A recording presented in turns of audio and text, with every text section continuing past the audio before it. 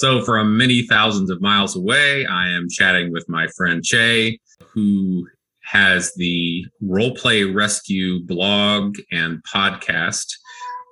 And there's a cat yelling again.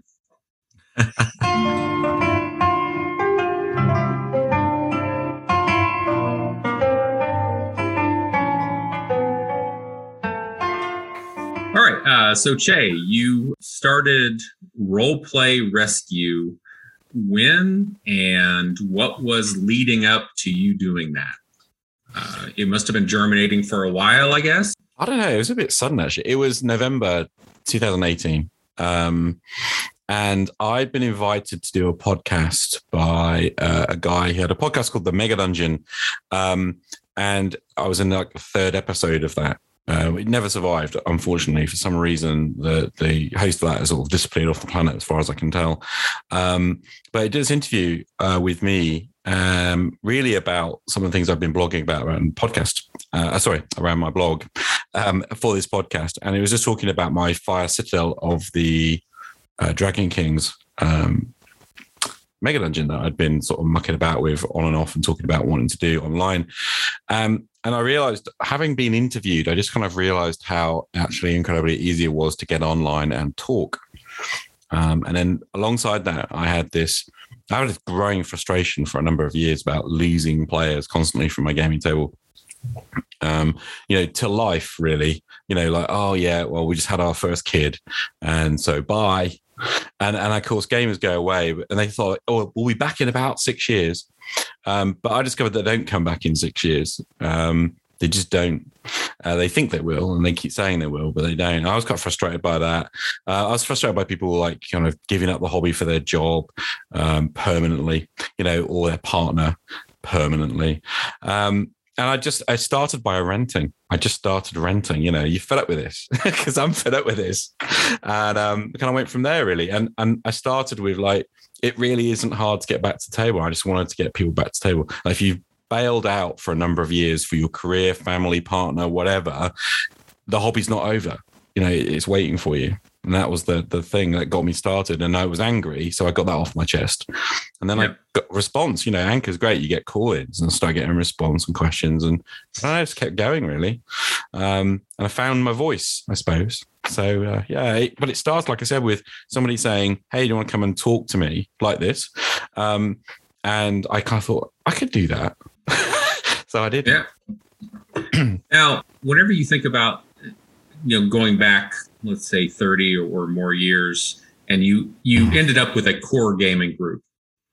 Now, of those people, are any of them back in the hobby? Yeah. So, one is kind of just about hanging in there. He's playing on a Monday night game with me. I've recently, because of the pandemic, we lost my longest term gamer who I've been gaming with for 22, 23 years.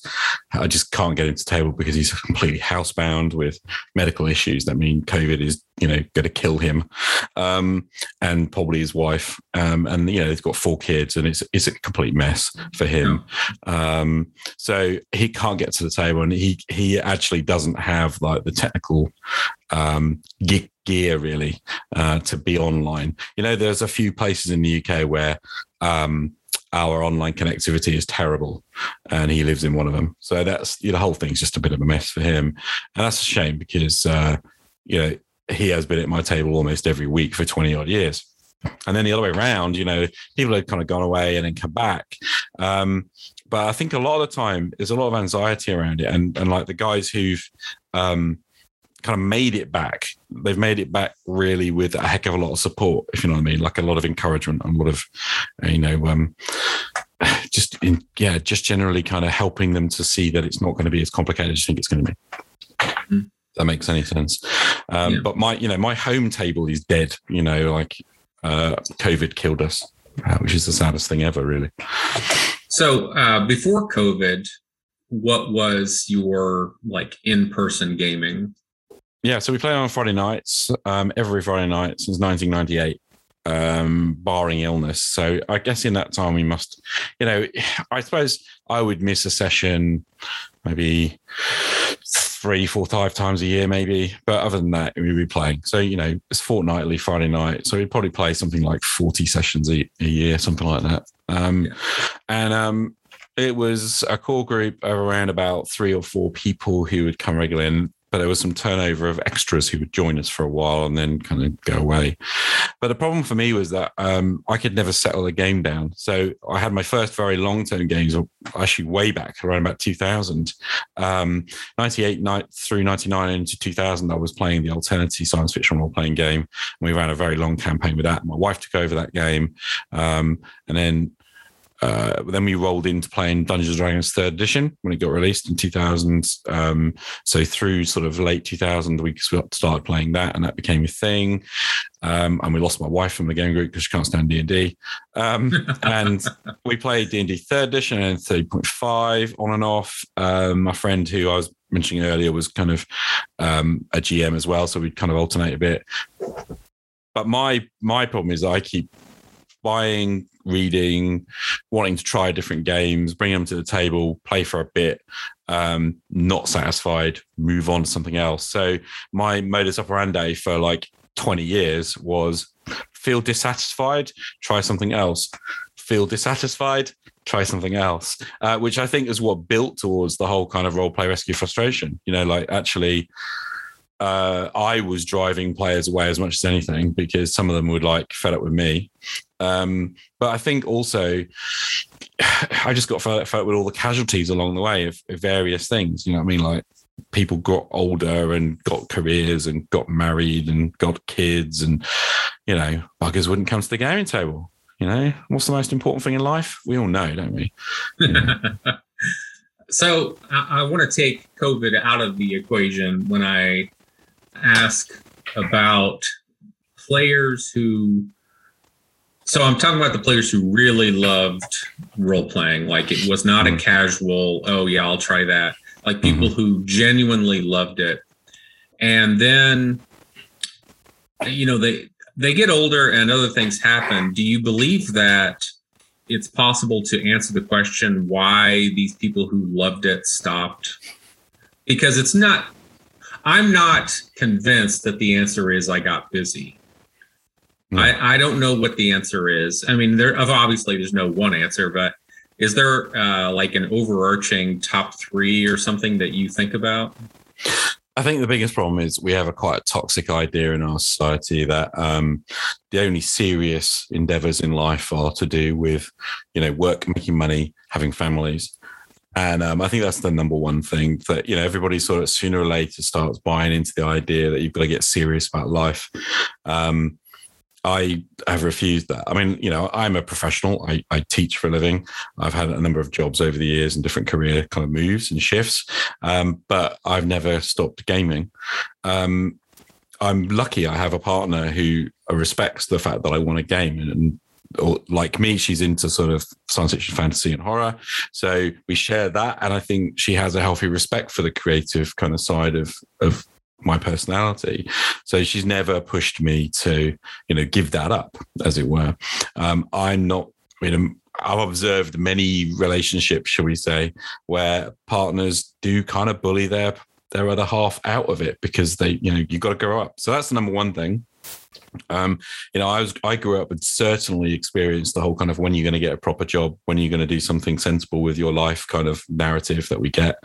And I think that we had this pretty toxic attitude growing. I mean, I grew up through the 70s, 80s and, went out, left university in 92. So, into the world of work, I was kind of lucky in one sense. I worked for Games Workshop, which was a complete boys' club. And in a bad way, in lots of ways. But actually, I got to play with toy soldiers. And I was, somehow able to sort of push off all of that toxicity. So, but it doesn't mean to say I wasn't affected by it, but I just think that's the number one thing. So what happens is people kind of start saying, well, yeah, I've got this hobby, it takes up quite a lot of time. So it's an easy victim when someone says, well, got to get serious with life now. It's an easy thing to cast away. I mean, people will quite happily spend hours sitting in front of TV, and they will spend hours and hours and hours doom scrolling their way through Facebook, Twitter, whatever, Insta. But of course, that's more acceptable. I think playing computer games is more acceptable than role-playing games. I think, that is kind of become more acceptable in our society, and that's not necessarily a bad thing. But it's, that's the number one thing. I think the second thing would be that role-playing games are hard. Actually to get a good game is much harder than turning on your Xbox and clicking buttons.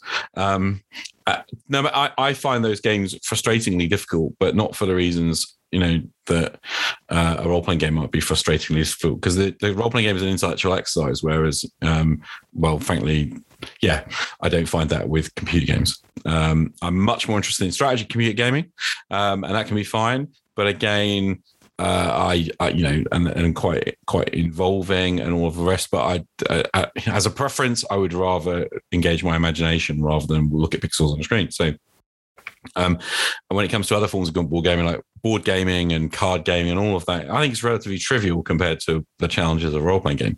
So I sound like an absolute intellectual snob in saying this, and that's probably because I am. But short of like sitting down, I mean, it's up there with a creative act of writing a script or writing a novel. Or for me, I think it's up there. I think it's that kind of challenge, especially if you're going to run a group and you're going to run a game on long term.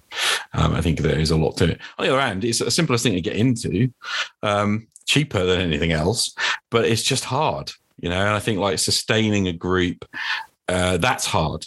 And I guess that's my third thing. I think the social interaction bit of our hobby, which is so valuable and what makes it so great, is also the thing that makes it crap.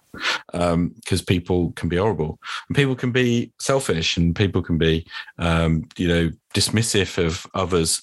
And I think it's really hard to find a good group. I think it's really tough to find good people who are wanting to commit to something. And then we're back around the circle. Why is it difficult to commit? Probably because there's so much choice out there. I mean, we live in this digital age where it's really easy to find a game, but it's really hard to find a player who'll commit to your game. Yeah. And I find that quite frustrating. So I think that's my, the whole thing. And in there is the whole idea with that interpersonal difficulty, is that whole thing that most people don't know what they want. And I think that is a massive barrier. People don't take the time to think about what they want. They just think that role playing is one thing, which is the thing that's in their head and what they want to do. And it really isn't. If there's anything Role Play Rescue doing that over the last 3 years has taught me is, oh my goodness, this is way more diverse than anyone imagined. And that's a good thing. My own thoughts on the whole phenomenon of having people who genuinely loved it and were even obsessed in it with it whenever they were in their teens or 20s, and then stopping. So role playing really explodes starting in like end of 70, early 80s. It explodes. And so we don't have a control group to test this, but my working theory is that the internet and especially social media destroy so much of our personal and creative lives. And so people who really loved it, they're addicted to all these other millions of distractions, and they're all unsatisfied. There's nothing satisfying about it, as far as I'm concerned. And that, like you mentioned, people will waste dozens of hours a week watching crap shows or scrolling on garbage social media, and then say, well, I don't have the time to do the genuine deep thing. So I find that really sad. But so with Role Play Rescue, I'm sure you've had many people return to the hobby because of your conversations. Is that true?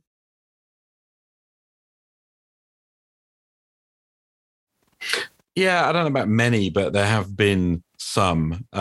People tell you. I guess that there's going to be, for every person who tells me, there's probably some that didn't, right? So that's my guess. But there's certainly been, we're up into double figures, probably up above 20, 30 people who've been in touch over the 3 years saying, hey, I'm back to the hobby because of you.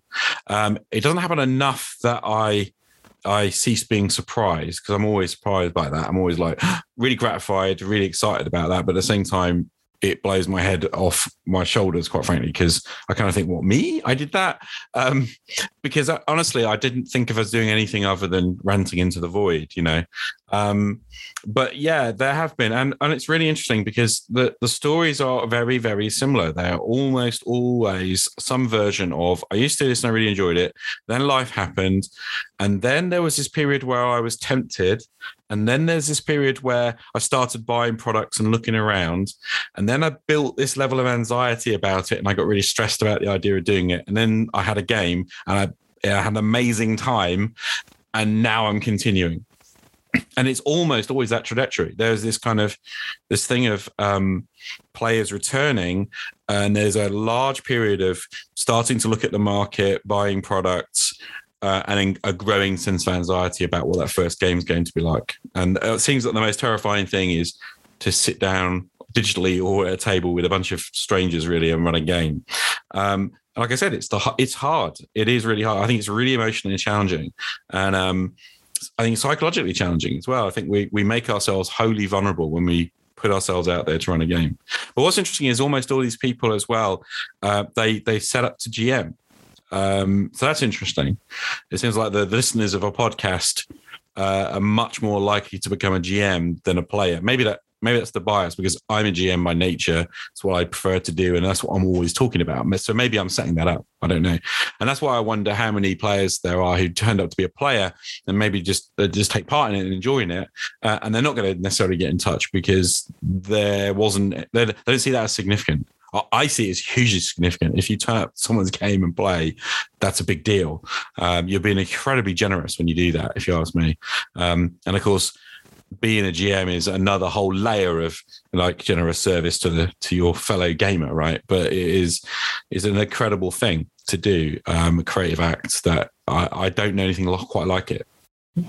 But yeah, lots, I guess. I wish. I mean, you know, I kind of wish there was a way of knowing.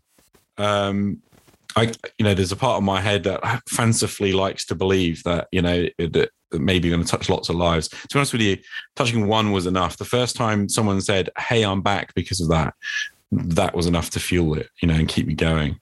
But it is nice. I mean, you know, I had emails just last week. I've had people contacting and saying, usually by email, and just like I'm back. Occasionally people are really generous and phoning. I think the most recent one was a guy called Paul, who's one of the Roleplay Rescue patrons now. And he just called in to talk about his first games. And he's running lots now. It's kind of gone insane. It's like the dam breaks, you know. But but you know, again, I think the pattern's interesting, you know. It's kind of get curious. They start listening to a podcast to talk about some of the practicalities, buy some products. There's a period of anxiety and build up. And then there's a kind of take the plunge.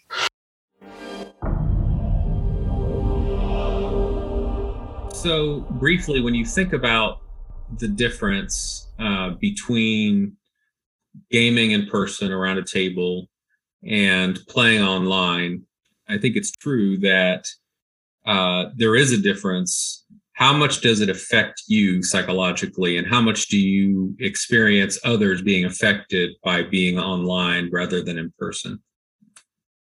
Yeah, it's been a while. I mean, I sat at a table 6 weeks ago now for the first time, obviously in a long while. And that was interesting to refresh my memory, but it was so much more relaxing to do that. Online is a very focused thing. I mean, I'm thinking here now, we're using video call to do this, and it's the same tool that I would be using to run a game. I use Zoom for that, and 2 hours looking at the screen, focusing, really encourage my players to use video because facial stuff's so important. Yeah. I get some of the body language, you know, but I know it just is. You don't have the biggest thing I feel like you don't have is you can't feel it. I don't know if this makes any sense, but I'm at a table, I can feel the table. There is an emotional thing going on and a sense of connection between people that comes from being in a room. And you just get none of that online. And that therefore means you have to use every other clue that's coming, whether it be tone of voice, what you can see on camera, what people are asking, the length of time they're silent, what they're doing, what they do with their character, and all those clues to get a sense of what's going on at the table. And of course, being a GM isn't just about running the rules to adjudicate, isn't just presenting the world and describing, it isn't just role-playing NPCs. It's also about being host, and it's about being the one who kind of drives and leads a group of people to do an activity together. I feel anyway. And it's just so tiring. So 2 hours has become kind of my top. So if I'm gaming for 2 hours, like online, I'm exhausted. Well, I could go 4 or more hours face to face and not feel anywhere near as exhausted. So there is definitely something going on there.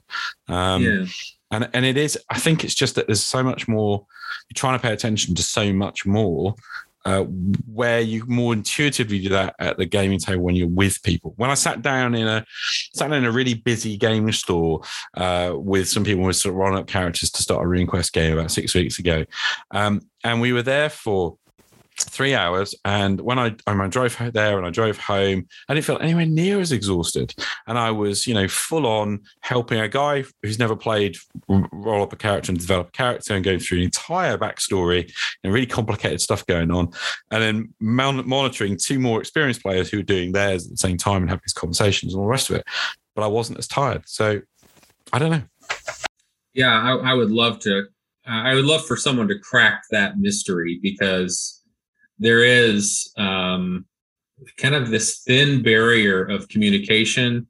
I don't know if it's the half-second delay while people are talking and listening. I really don't know all the elements, but it's definitely there, and it really affects me by comparison. So I don't know if there's a cure for that. I know that there are the number one problem is people doing anything else online while you're gaming. But I mean, that's also a threat in person. If people have their phones and they're texting or whatever they're doing, so that danger is always there in 2020s anyway. Yeah, I feel though that there's a bit more to it than that, because I think when you're online, you have to wait and listen more. I mean, you're doing it right now, and you have to sort of, I don't know, holding a table's attention. I mean, I've got a game meets on Monday nights, which is, if it has 6 players, so there's 7 of us. And obviously I get a lot of spotlight time being a GM. I get a lot of time talking and answering questions and dealing with stuff. But each player, essentially, I don't know what proportion they're going to be presumably spending at least 1/7 of their night silent. But it's more than that, probably. There are some players who I've noticed, they're a little bit more reticent to pick up, much more interesting on listening and watching, not as involved in whatever's particularly happening in the story. Then they may well be sitting there for a half hour, 45 minutes without saying a word. And I don't really know what their engagement is. When I'm at a table, what I notice is that players might have side conversations. They may well be writing little notes to each other and passing those around. There may well be like little hand signaling stuff going on.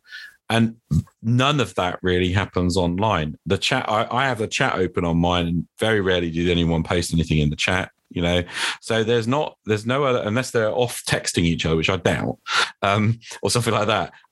As far as I can tell, they're not interacting in the same way. And I think that makes it a colder experience. I think it makes it, and so in my game, I tend to, when they go off and there's a bit more joking, a bit more relaxed, like kind of conversational going on, I just back out and I actually give them space to do that, which can eat into session time. But it does mean that the players interact and they laugh and they, and all of that a lot more.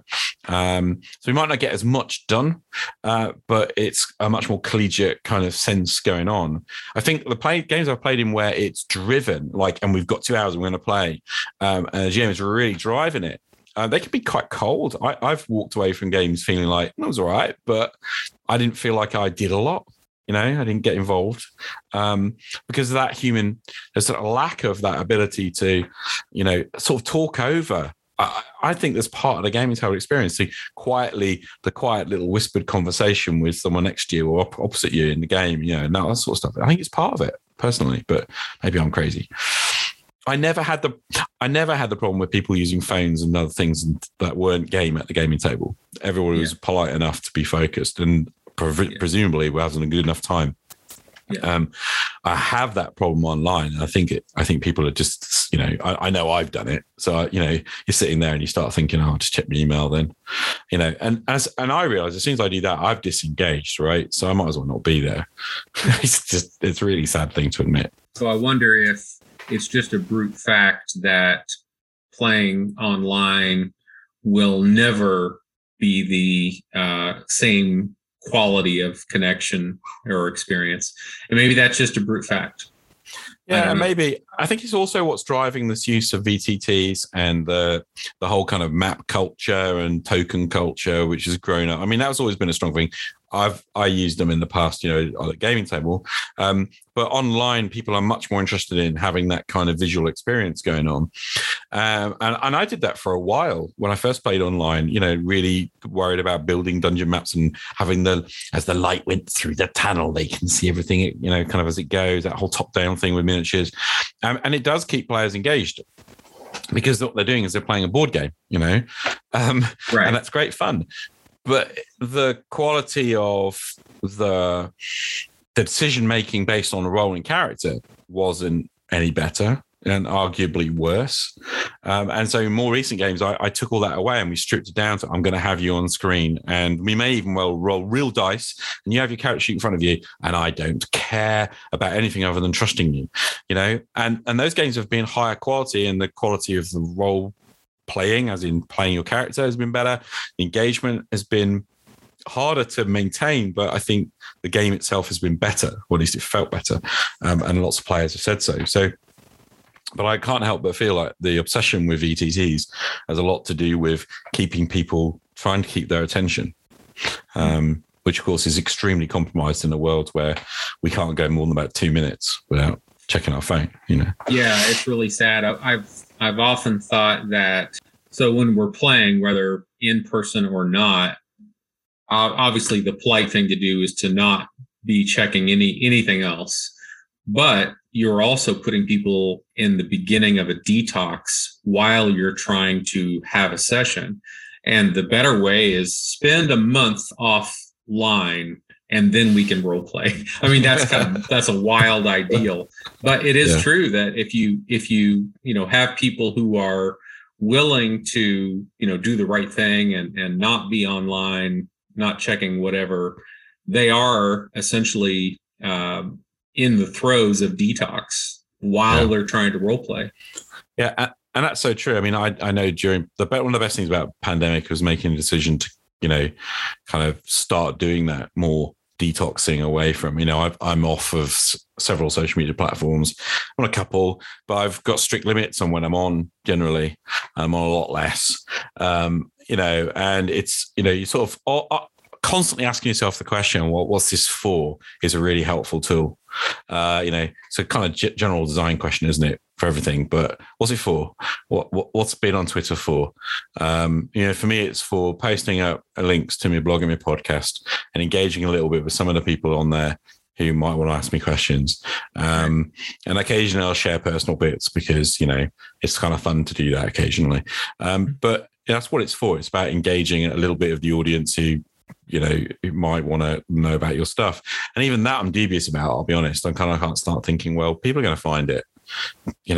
I'm of the view that if something's good, you tell your mates about it. And I think, you'll link to it. And when I was terrified about getting off Facebook. I'm off Facebook, but I was terrified about that because I thought I was going to drop my, people won't come to me, they won't engage with me, won't see my podcast. Actually, my numbers went up. So go figure, but in the end, I think kind of coming away and doing that, then when I started to play games online, as I did more and more, it was easier to ignore those things because I trained myself. You're absolutely right. This sort of detoxing process of training yourself away from those behaviors is really, really important. And then what I found was that then that loosened up more time for preparation. So I started to think about the games I wanted to do and what I wanted to run. And I realized I was trying to do too many different things, but it became the quality of the thing I'm doing. What can I add to my to my game that would be really cool and maybe worth my time. And I found I needed less prep time than I thought I would, but I gained the time through coming off social media a bit, and then away from TV a bit. And, instead of like spending months, I used to watch all of the Next Generation kind of every 2 years because, I love the show. Really good. I haven't watched it for a couple of years now. It's great. That's a lot of hours saved when you think about it, it is. And I can use that for reading, and I can use that for thinking, and I can use that for writing. And I recommend it. I was delighted this week. I read a whole new book. Got on Friday, and I finished it this morning at 4 a.m. I'm up early, and when I can't sleep, I get up and read. But yes, read a book in 6 days, in a 370 odd page book. I don't speed read. Really enjoyed it, and I'm kind of proud of myself because I don't remember having conversations with many people who do that regularly, and I certainly haven't like nailed a book in a week for a long while. Yeah. I have a lot of things. Again, it's a tendency to have a lot of things on the go and never finish any of them, right? Yeah. Yeah. The plague of our time. Yeah, it really is. I could preach for days on it, and I'm guilty of it, no doubt. But it really is disturbing. There was a book, I can't remember the author. The book title is called Deep Work. And he talks about how divorced we are from concentration, which is required to do anything of substance. And the only cure is to cull away all of the garbage. That's the cure. But it's hard because we're talking about addiction, right? Yeah, we are. And also, there's wanting to please people is another part of the addiction for me. So, I currently run a couple of games that I'm fine with running, but I'm running them for other people. I'm running them because those are the guys I like to game. I like those guys. I'd like to game with them, and that's the kind of game they want me to run. It's not the game I want to run necessarily, but I'm kind of okay with it. It's a compromise. And I think that was always the case face to face because it was harder to get people to your table. So you kind of, whoever you got, you had to adapt. But even online, it's still the case. I think that, ultimately, if you're going to hold people's attention and have them come back for something substantial, we always have to compromise. The degree of compromise is what's in question. And I'm finding that the more honest I am about this, the more I'm sort of saying, it's okay running this, but it's not really quite where I want to go. Can we twist this? And can we, the closer I can get to something that I enjoy too, if you know what I mean. Yeah. But again, if I dropped those games, I'd have more time for the game I want to run, but I probably wouldn't have any players. So how do you marry that up? That's hard. Let me ask you about your teaching. What do you teach, and who are you teaching to? All right, so I'm a British high school teacher, and I teach religious education. In our school, we call it religious studies because that's what the exam boards call the subject, but religious education is the formal subject. So in the United Kingdom since 1945, it has been law that every student has like 5% of their curriculum time minimum religious education, which in 1945 was Bible study, but now is comparative religion, ethics, philosophy.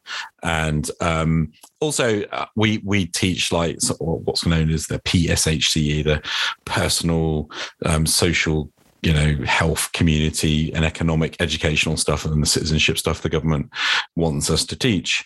So that's the subject. For me, it's, I sit at the hub of humanities. Like if you think about religious belief and religious behavior sort of sits at the heart of culture, whether you like it or not. And I think it touches on every single other subject. I have to teach about science. I have to teach about history. I have to teach about what is formerly geography. I have to teach about art, and I have to teach about drama, and I have to teach about all the impact of those things, because to be a human being, and so especially if you're talking about religious beliefs of the 6 major world religions, all of those topics touch upon that as a subject. And so it's rich for me.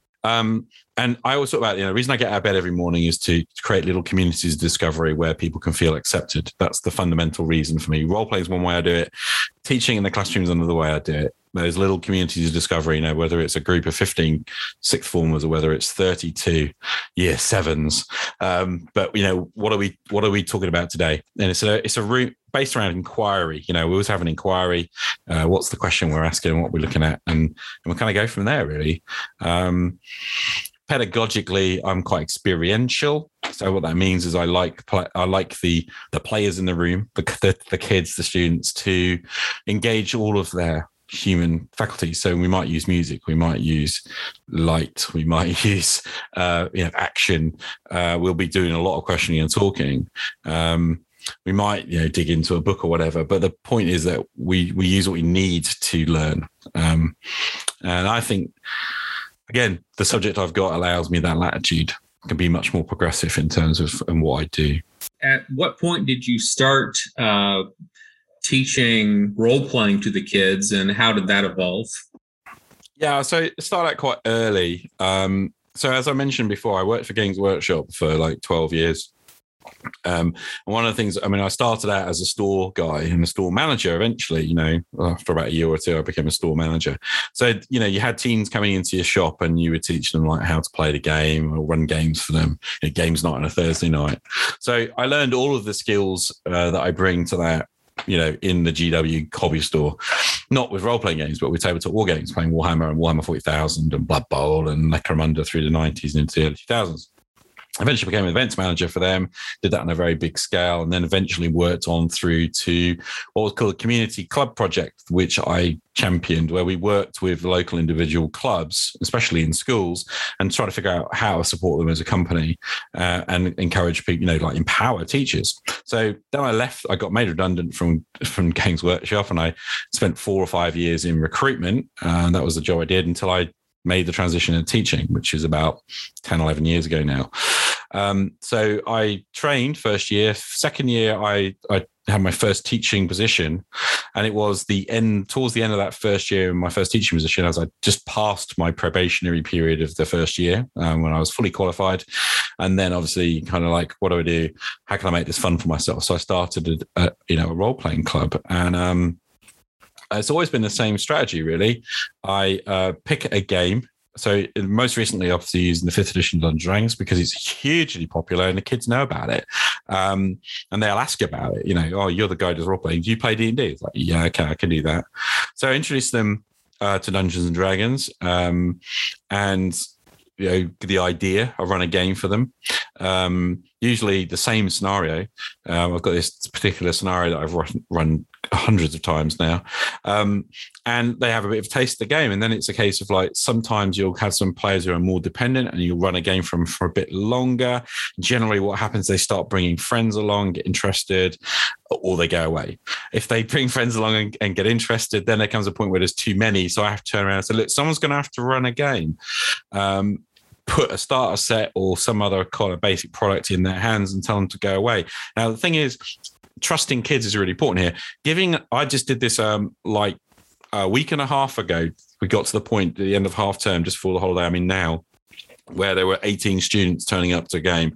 I cannot run a game for 18 students. I need 2 of you at least to go away over the holidays and, become GMs. 4 players went, yeah, I'll do that. 4 product boxes taken. And actually, it wasn't a case of them going home and coming back like in a week and a half's time.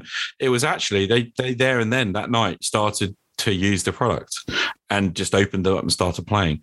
And kudos to their companies that have made these beginner products, because the kids could do it. But I think we underestimate the kids. like I was about 9-10 years old when I started gaming. We got given a product and we figured it out. And I'm kind of like, here's a product. I've shown you basically how to play. Here's a product, go be a GM. And like I said earlier, it's kind of hard, but also not. It's really simple. You sit down with your buddies and you start like making stuff up, right? And rolling dice, and you kind of make mistakes. And then what happens is that you might stick your hand up and Sir comes over and helps you, or someone who knows a bit more comes over and helps you. And that's about as much they get from me. I think I got asked 7 questions in total in a 3-hour session face-to-face when 4 groups of kids went off, so amongst those four groups, 7 questions it was in a 3-hour period. Great. And then hopefully what will happen is that some of those will stick. So what normally happens is someone goes, I'll do it, and then they find it a bit harder, or they just, don't really want to do that. And so they may hand the box over to someone else, or maybe they just don't come back. I don't know. But usually they do come back and play. and they run stuff for a bit, and sometimes the GM sticks because they enjoy doing it. And if they don't, what normally happens is they pass the product to someone else. And that's fine. It's about word of mouth. I genuinely think that our hobby spreads via word of mouth, an example, more than anything else.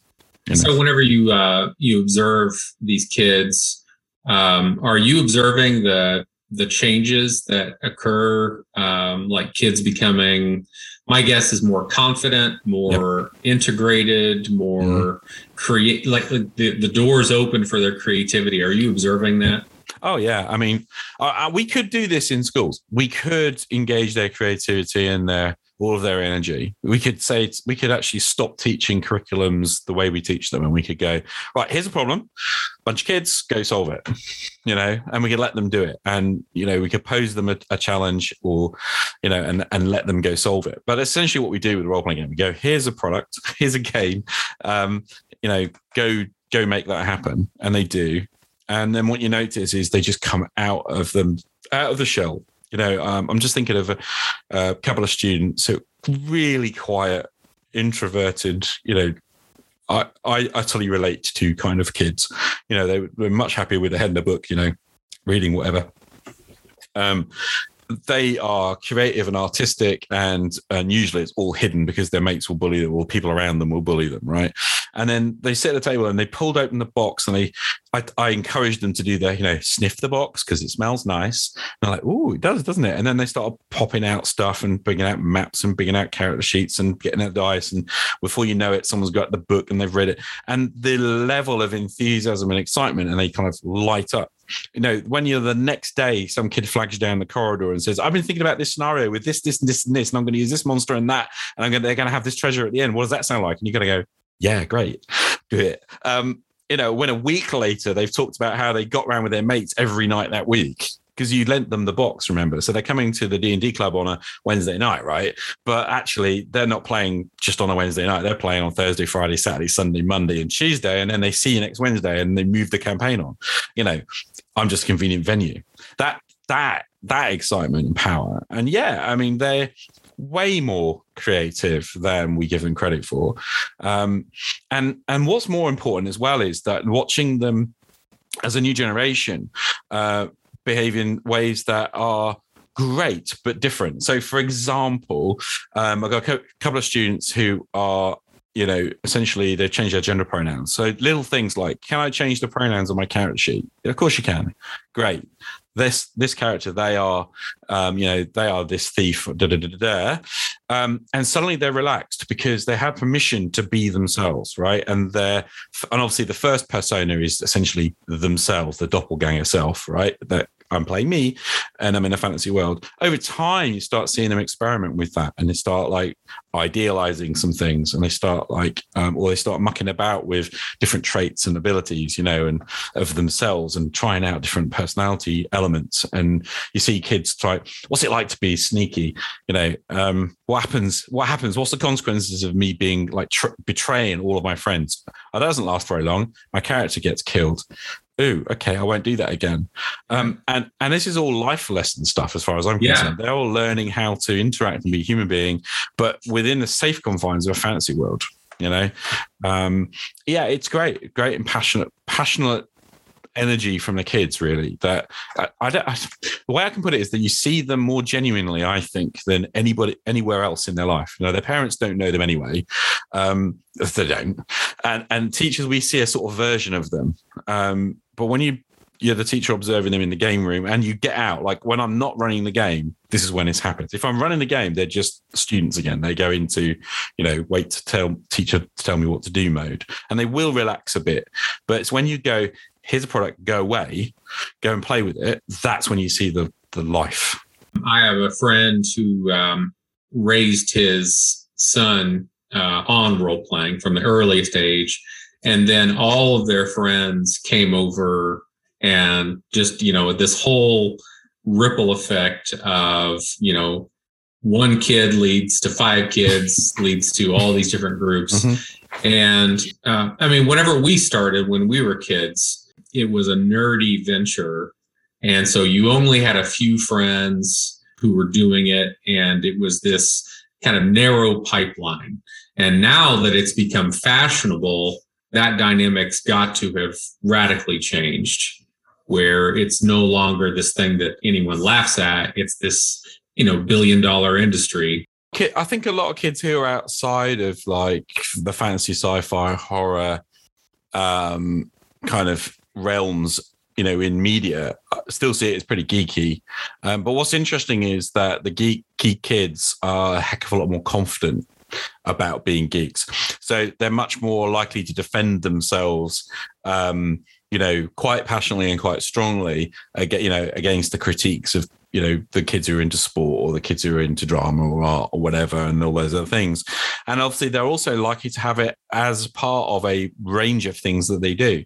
There are kids who can't come for a while because they take part in the school production of whatever play that's going on, for example, which is something that I would never have done. Do you know what I mean? As a kid, I was didn't necessarily have that crossover of, I've got kids who are hugely into music, for example, but what it tends to be is the creative kids who come to play D&D, or the kids with quite interesting